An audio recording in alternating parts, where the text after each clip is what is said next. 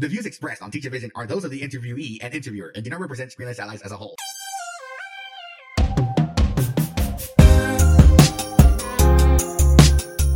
Hello there, and welcome to the podcast where everyone has a different vision of learning, called Teach a Vision, episode number 33. My name is Jose Briceño, and today we're going to have a bit of a shorter episode because in the interview with Miss Alyssa Minwell, if you've listened this far, we started talking about the struggles of having a job in the sighted world when you're totally blind. And today we're going to discuss the obstacles that she faced when starting her job at Dell and how she overcame them. We hope you enjoy this shorter episode of Teach a Vision. But first, it's time for your Teach a Vision Tech Tip, where we make your technology life a little bit easier by giving you a hint or tip on how to use it. Whether it's computers, whether it's mobile devices, we have it all right here on the Teach a Vision Tech Tip on Teach a Vision by Screenless Allies.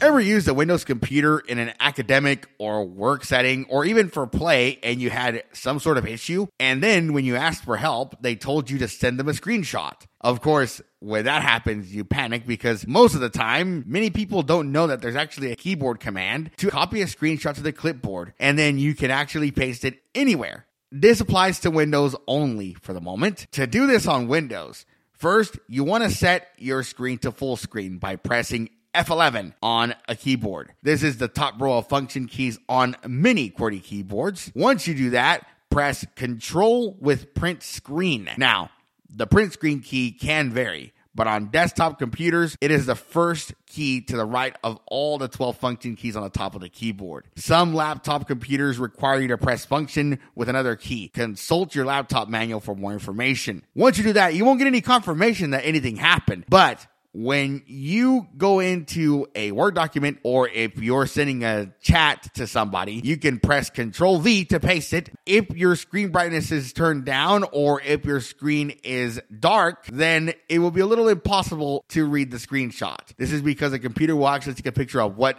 is on your screen at that moment. So keep that in mind when working with this. We hope that this tip was helpful to you. And now, on with the show.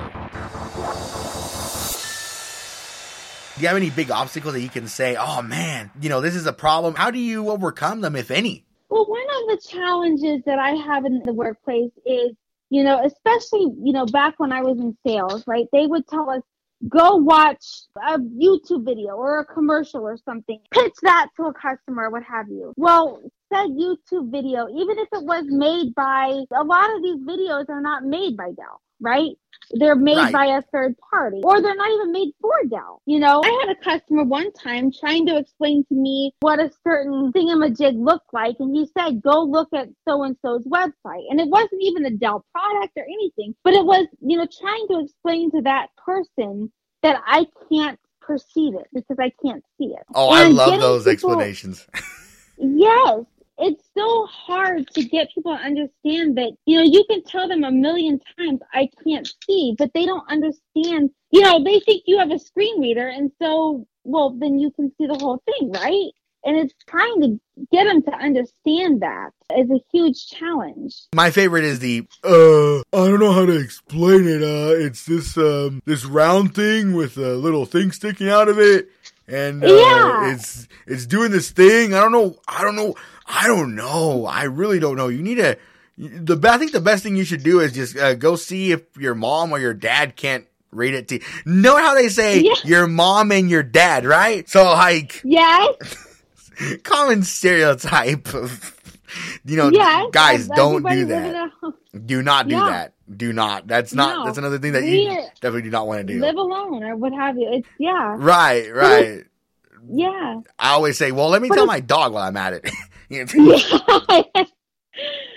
right. But it's, one of the challenge in the workplace is getting people, and maybe it's not even your fellow employee, but your customer or somebody else, a colleague of some kind. They just don't, people don't perceive because they see you working so independently.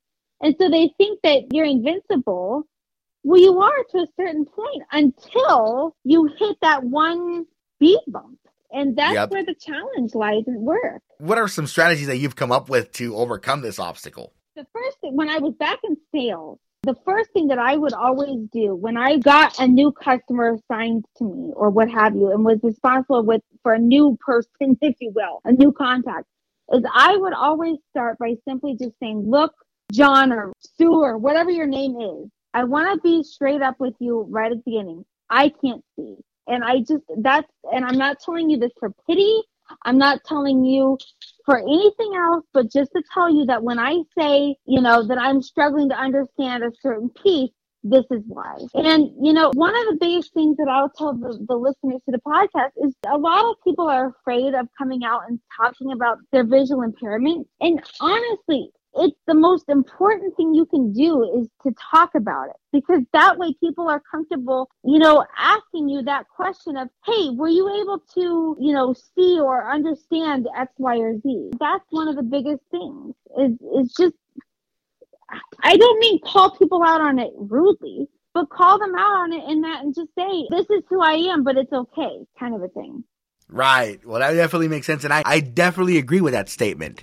I definitely do agree with that statement. So yeah, for future listeners, definitely consider that next time you have somebody who's totally blind. And for blind people, I know sometimes it's a little harder, but like the people that are, going into the workforce, that's very important. Honestly, I'm not ashamed to talk about my vision problems or whatever if I need to. Heck, I even make jokes about blindness. So, I mean, that's, that's the biggest thing I do is you got to joke about it. I mean, I'll even, say jokes at work. Hey, you got a problem with the blind girl or, something of that nature, and just get people comfortable with it. My favorite is the I'll hear you later one that I always do. Yeah. See you later. I'll hear you later. Why? Never fails to make people, can you see that? No, not really, but if you could magnify it, that'd be then good. Then you get people who over joke about it. There was a couple of people at work who would overly joke, and I'm like, okay, that joke has been used too many times. Find another joke. I've been there, done that. I've been definitely, you definitely want to don't overstep, but definitely, I think that I really that's a good icebreaker. Not that it was a painful thing, but it's like, okay, that joke isn't funny anymore. Let's just say it like it is. Right, now it's just like, ha, ha, ha. Yeah, I can't fake laugh anymore. Right, when you first hear it, it's like, and then you're just like, okay, yeah, not funny, whatever. So for sure, definitely keep that in mind, you guys, for whenever, you work with someone who's totally blind, or if you're totally blind, you're working in a company that is full of nothing but sighted people, or other people with disabilities that are not totally blind, for sure. Thank you for joining us for this edition of Teach a Vision by Screenless Allies. We'll see you on the next one. Meanwhile, you can check out our website at screenlessallies.com. SCREENLESSALLIES.com. Check out our Facebook, facebook.com/ScreenlessAlliesOfficial. And most importantly, please tell your friends about us. And if you have any suggestions or comments or questions, you can definitely email those to info@screenlessallies.com. We'll see you next time, and thank you for listening.